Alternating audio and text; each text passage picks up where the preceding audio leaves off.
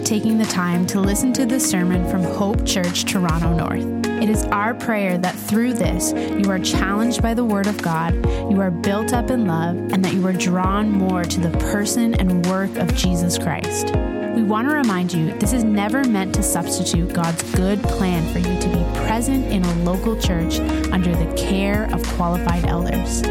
If you do live in the North Toronto area and are looking for a local church, we invite you to join us at one of our Sunday morning gatherings. Our desire is that God would use this to encourage you with the hope we have in Jesus.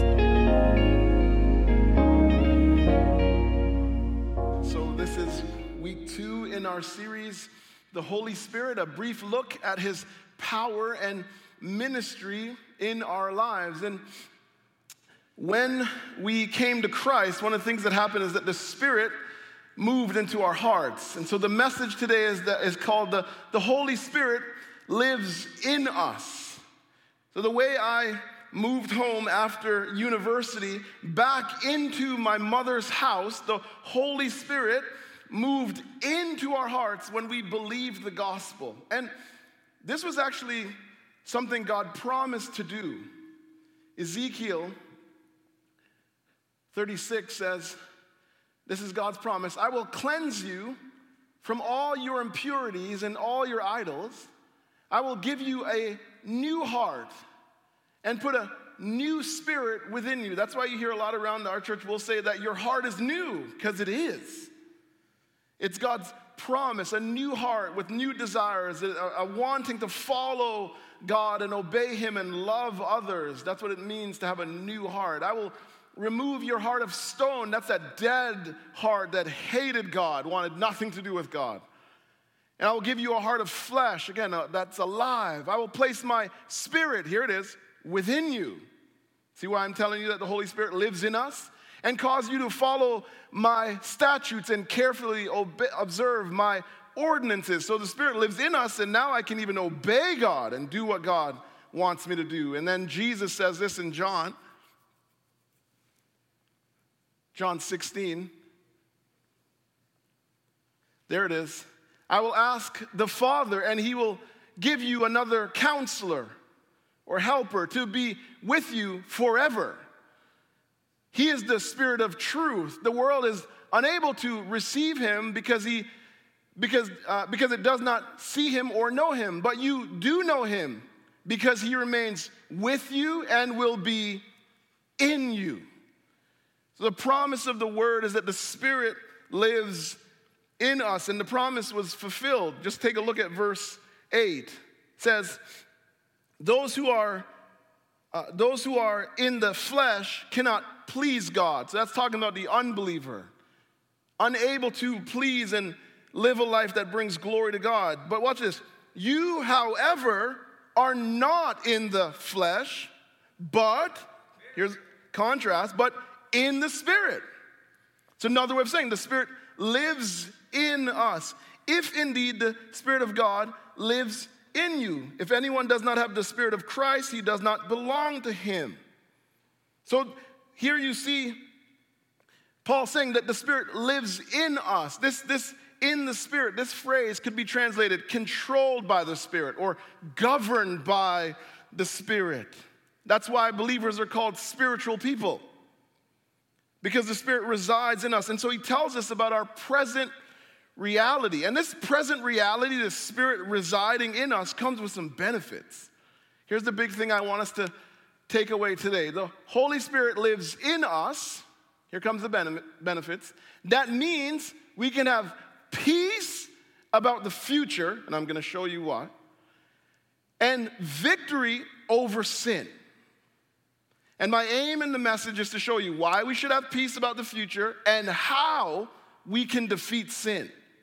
And so there's this theme in this passage that's got this idea of victory all over it. And it's this idea that because the Spirit lives in us, the believer can live a victorious Christian life. We can win. Verse 10, now if Christ is in you, the body is dead because of sin, but the Spirit gives life because of righteousness. Now when he says here the body is dead, this is this reminder that death comes to all. That all people are going to die. See, the believer is no longer a slave to sin, but we still die because of sin. Romans 5 says, sin entered the world through one man. That's talking about Adam, Genesis 3. And death through sin. So when they sinned, death entered into the world.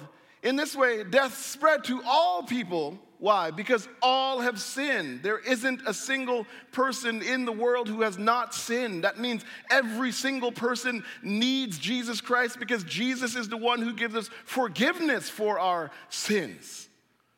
And so the unbeliever, there is your word. We've all sinned and fall short of the glory of God. Yet God sent his son to die in our place, live for us. So forgiveness is available. So we all die, that's true, but for the believer, death is not the end. So death comes to all, but death is not the end. And you're like, where do you get that? Verse 11 says, and if the spirit of him who raised Jesus from the dead lives in you, which he does, then he who raised Christ from the dead will also bring your mortal bodies to life through his spirit who lives in you. See, I'm not making stuff up. It's right there in the text. The Spirit lives in us. The Holy Spirit who lives in us, here's the first thing, will raise us to life. That's what's promised. What the Spirit did for Jesus Christ, he will do for us. The text says he will bring our mortal bodies to life. And again, that's because the Holy Spirit is powerful. And because he is sovereign, we look towards this reality. And resurrection includes transformation. We will be raised to new and glorious bodies. That's what we are going to get. A totally transformed body that is liberated. And you're like, liberated from what? Liberated from weakness? Liberated from disease? Liberated from pain? Liberated from death and decay. See, our future, the scriptures tried to tell us, is going to be better than our present. And we've got to hold on to that. Revelation 21 says, then I saw heaven and the new heaven and a new earth. For the first heaven and the first earth passed away, and the sea was no more. And I also saw the holy city, the new Jerusalem, coming down out of heaven from God, prepared like a bride adorned for her husband. Then I heard a loud voice from the throne. Look, it says, God's dwelling place is with humanity. And he will live with them. We will be with God. They will be his people, and God himself will be with them and will be their God. He will, here it comes, wipe away every tear from their eyes. Death will be no more. Grief, crying, and pain will be no more, because the previous things have passed away. I love this part. Then the one seated on the throne said, look, I am making everything new. New reality is what is ahead of us. And he also said, write these, because these words are faithful and true. We can hold on to this promise. It is true. We are going to experience it. And it says that in verse 10, the Spirit, don't want us to miss this, gives life because of righteousness. You see that in the text? Now, if Christ is in you, the body is dead because of sin, but the Spirit gives life because of righteousness. Now, this is talking about the righteousness of Christ.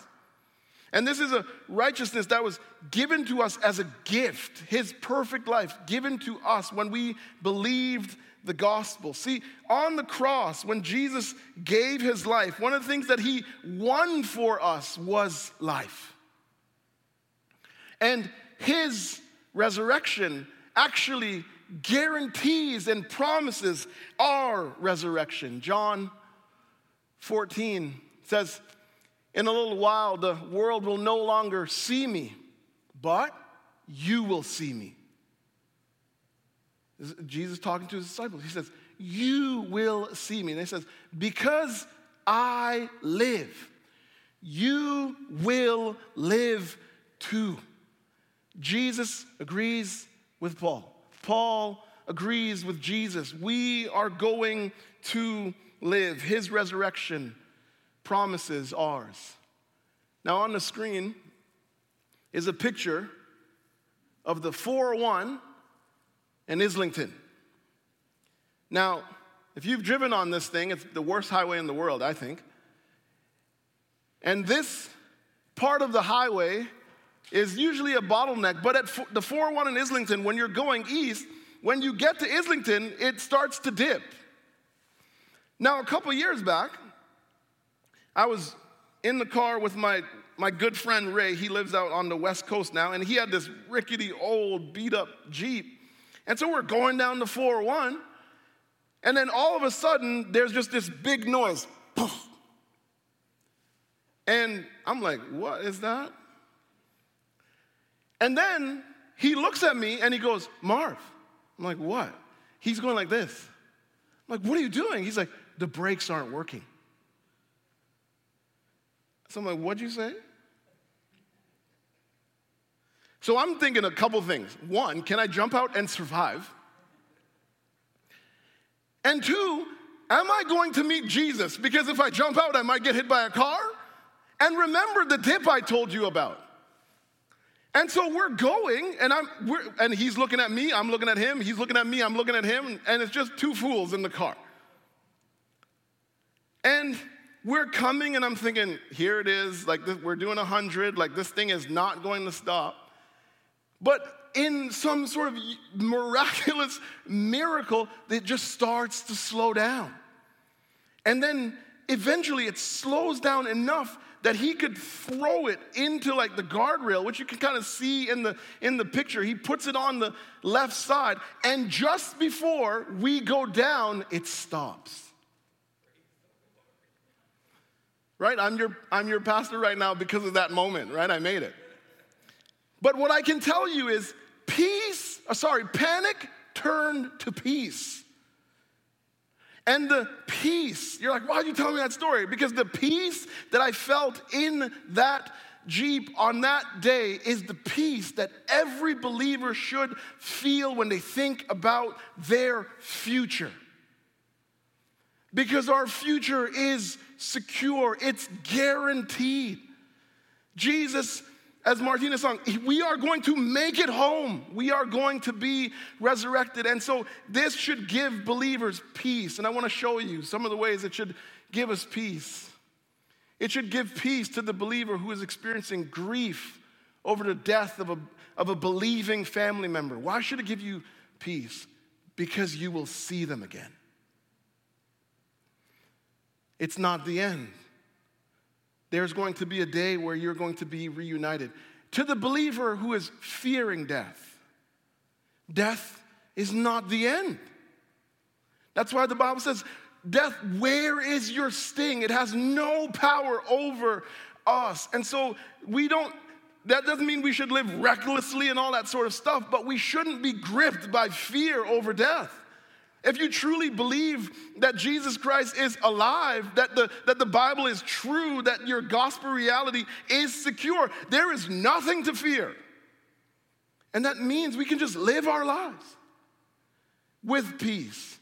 And to the believer living with permanent illness. And I'm not saying, I always want to try to make sure I say this. My heart here is not to be insensitive. I don't know what it's like to live with a permanent illness, to know that struggle. At this point in my life, that could change. And so this is not coming from a place of being insensitive, but you need to understand and hold on that your body will be redeemed. That we are not going to be sick forever. That's not going to be that way, that we are going to have a new and glorified body. When we come to faith, the scripture says that the Spirit moves into our hearts. And some other crucial things happen when the Spirit moves into our life. When we believe and embrace the gospel, we get the Holy Spirit, but we're also immediately justified. And then we enter into the process of sanctification. So I'm counted righteous in Christ as soon as I believe the gospel. And then God starts working on us. And then we're promised glorification. The work that he starts, he's going to finish. Now, that second one, number 2, we enter the process of sanctification, is what Paul talks about in these next few verses. And it's important for us to understand the process of sanctification. So, in our sanctification, there's salvation past. We have positional holiness or righteousness. That's that justification again. That's why you'll notice, if you notice the New Testament, it always says, to the saints. One of my favorite things about the Bible, right? I say this all the time. We are saints who sin. The primary way the Bible talks about us is that we're not sinners. Amen. We are saints who sin. And we need to hold on to our identity, because when we do that, then we're like, wait, what am I doing living like this? I'm going back to the old way. That doesn't make any sense. We're called saints. God has made us his own. We belong to Jesus, and he holds us. Then there's salvation future. We will experience final holiness or righteousness. That's glorification. Our love will be perfected. He who began a good work in you will bring it to completion. Talked about it last week. We will see God face to face. Come back 1 second. And his work in us will be done. Okay, now you can go forward. And then there's salvation present. We're progressing in holiness and righteousness.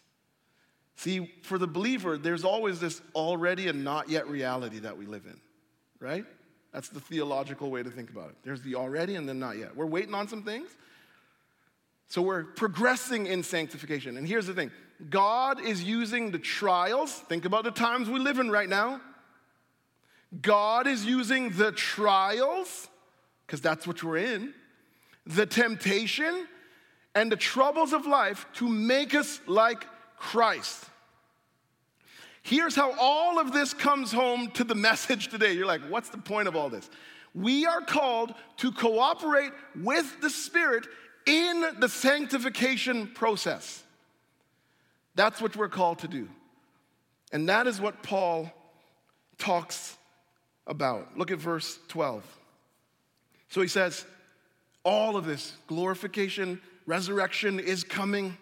You are going to be resurrected just like Jesus Christ. And then he says, so then, in light of all that I've said, right? This is a good way to read the Bible. So then, brothers and sisters, we are not obligated to the flesh to live according to the flesh.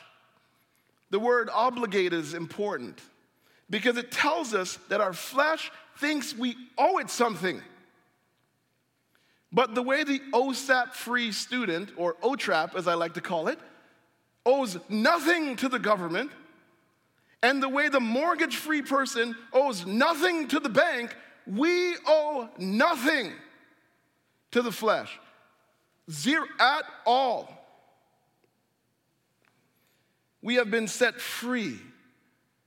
And something that we have to sort of really kind of hold on to and dig into is that my flesh has no power over me.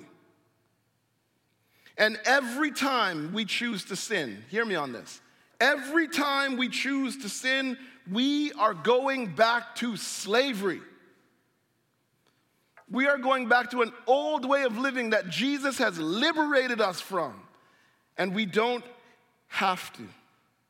I want to show you something that should get you very excited. Look at verse 13. Because if you live according to the flesh, you are going to die. That's why we want to actively put it to death. You're like, why do I want to? Because there's the reality of spiritual death. That's what it's talking about. This separation from God for all eternity. Our life is at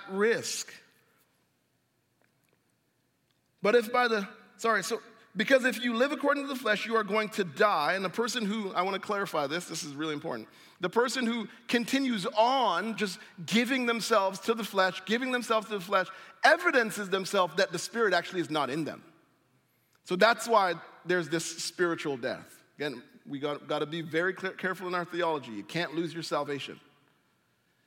But if there's a continual habit of sin, it's a sign that you may not have it. But if by the Spirit you put to death the deeds of the body, you will live. But if by the Spirit you put to death the deeds of the body, you will live. The Holy Spirit who lives in us gives us the power to defeat sin. We can have victory. Now this phrase here, put to death, is actually in the present tense. It is speaking of ongoing activity. It's like exercise. You do it over and over and over. We don't just put the flesh to death once. It's a regular habit in our lives. I want you to, again, listen to me on this. We cannot eliminate the desires of the flesh, but we can kill the deeds of the flesh.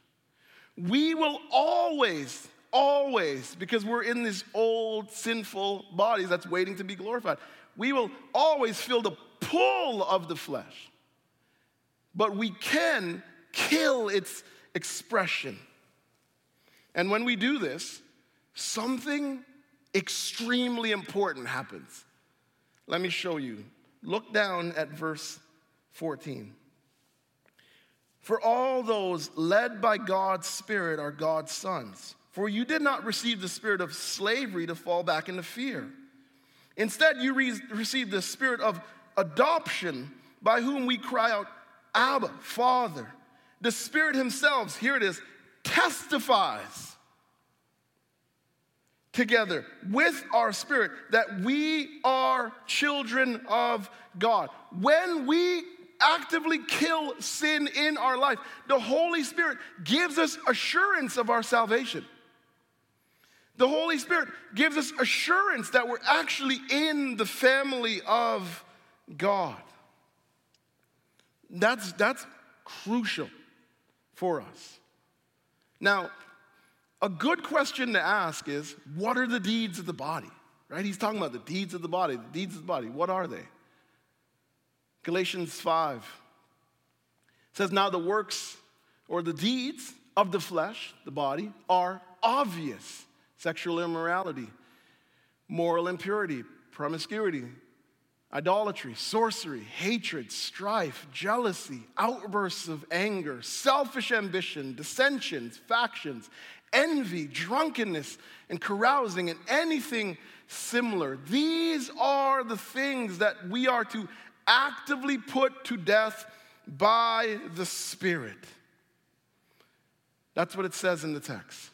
And we need to understand that the Spirit is the one who gives us victory over sin. Now, the way a construction worker puts on a hard hat, I want to put on my counseling hat. I'm going to try to be like Pastor Yogi up here. I want to show you how this works.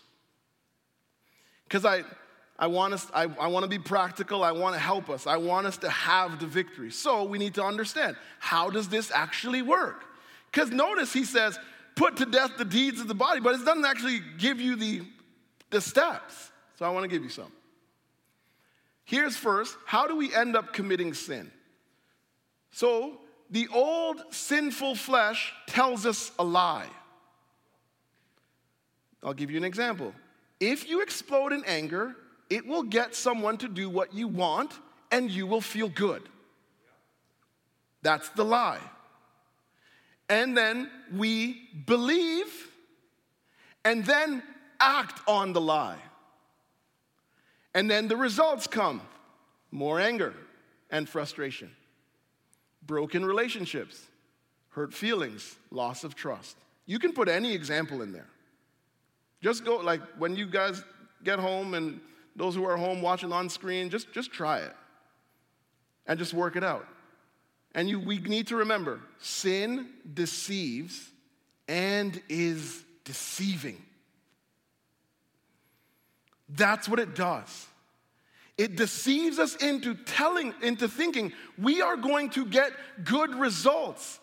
And then when we take the step, we get terrible results. And then do you know what happens? Satan then starts to pile on and starts to speak more lies and bring shame and this feeling of condemnation and judgment. Like God can't love you for those kinds of actions. You can't be a Christian behaving like that. That's what starts to come. But when we're in the middle of the temptation, we get blind to all of that. And then we step in. And then we have to deal with the consequences that come from that. It's so important to understand that a believer will never be punished for sin, because that's been taken care of by Jesus Christ. But we will always have to live through the consequences of our sin. Here's how we defeat sin. The Holy Spirit reminds us of the truth from the Word, right? So this is how the Spirit who lives in us. He reminds us, he says, here's a truth from the Word, and I'll give you one. A gentle answer turns away anger, but a harsh word stirs up wrath. Proverbs 15:1. Then we believe and then act on the truth. And then the results come. Peace and understanding, not strife. Sometimes there's just clarifications happen. Then there's restored relationship. Maybe we're in a conflict and now it's working itself out. And then growth comes and character comes. See, what you need to understand is that the Holy Spirit is always leading us to solid results. That the flesh is taking you down a bad path, but the Spirit who resides in our heart is leading us down the good path where the good results come. Let's get the next one. So, 2 things to remember. What we believe always informs our actions. Thinking leads to doing. What we believe informs our actions. And victory over sin comes when we say no to the flesh and yes to the Holy Spirit. That's how victory comes. No flesh, you're lying. No, the results won't be good. I'm going to feel terrible. I know that. I'm not going to feel great if I go down that path. But yes, Holy Spirit, you are living in me. Yes, you are right. Yes, you're leading me down the right path and to right results. Galatians 5 says, I say then, walk by the Spirit. You're like, how do you walk by the Spirit? Listen to Him. And you will certainly not carry out the desires of the flesh. We can have victory. The Christian needs to hold on to that. There's not this perpetual defeat that we live in. We can win in the battle against sin. Walk by the Spirit. So when temptation comes, we should slow down and ask, what lie am I being tempted to believe? It's so important. Thinking is so important. When temptation comes, what lie am I being told right now by Satan and by my flesh? And I'm tempted to buy in. And then I need to ask, what truth is the Holy Spirit reminding me about right now? Don't you find sometimes when temptation comes, a Bible verse just pops into your head? What do you think that is? That's the Holy Spirit. And He's saying, listen, Marv. That's God at work, helping us walk in victory. And when I hear truth from the Holy Spirit, we should humbly walk in the truth. It takes humility, because sin says, I know best. It takes humility to say, no, God, you know best, and walk in the truth, believing that it will bring solid results. Again, it's all about believing. And the more we do this, the more we will grow in sanctification. The more we obey the Spirit, the more you will see Spirit-filled living in your life. And here's the thing that's so crucial nowadays. It will help our witness. Because the unbeliever looks and they're saying, what's different about you? But when they see growth in character, when they see growth in holiness, when they see a fighting of sin, it helps our witness. They see a difference in our behavior. Tony Evans said, I love this, Paul wants us to kick the flesh to the curb so that we can experience the abundant life God has promised. That's what God wants for us. And that word life in that quote is so important because it reminds us of what the Father, the Son, and the Spirit want for us. Life, abundant life, to live a life of victory now and a life of victory later, which is promised. And so the Spirit comes and He gives us life. We learned that last week. New heart reality. And then He promises us life. And then He gives us the power in the present to live the victorious life. I want us to so understand that we have victory coming and we can have victory now. Here's what this text does, then I'm going to get out the way. It reminds us that we are not alone. That God truly is with us, residing in our hearts, and helps us live the victorious life, and guarantees that we will have more life in the end. Let's pray. Father, we thank you, Lord God, for your word to us. And Lord, we rest, Father, in the powerful reality that the Spirit lives in our hearts, and that our future is one that is bright, that our future is one that is filled with hope. Our future is the one that will have joy eternal. It will never come to an end. We are going to a party that's going to go on for all eternity. Help us to wait patiently on that, Lord. But Father, we're also living life right now. And I know that my brothers and sisters are like me. They long for more and more victory over sin. Would you give it to us? Thank you for showing us the way, Lord God, in the victory. That it's walking by your Spirit. That's listening to the Holy Spirit who speaks to us actively and guides us as we humbly submit and surrender. So I pray that this week we would not grieve the Spirit, but we would follow the Spirit. We would not quench the Holy Spirit in our lives, but we would listen to Him. And I pray for more and more victory. I pray for more and more growth and sanctification. Help us to believe that you're working, Lord God. Thank you for the word. Help us to walk humbly in it now, we pray in Jesus' name. Amen. For more resources or information about Hope Church, visit hopetorontonorth.com.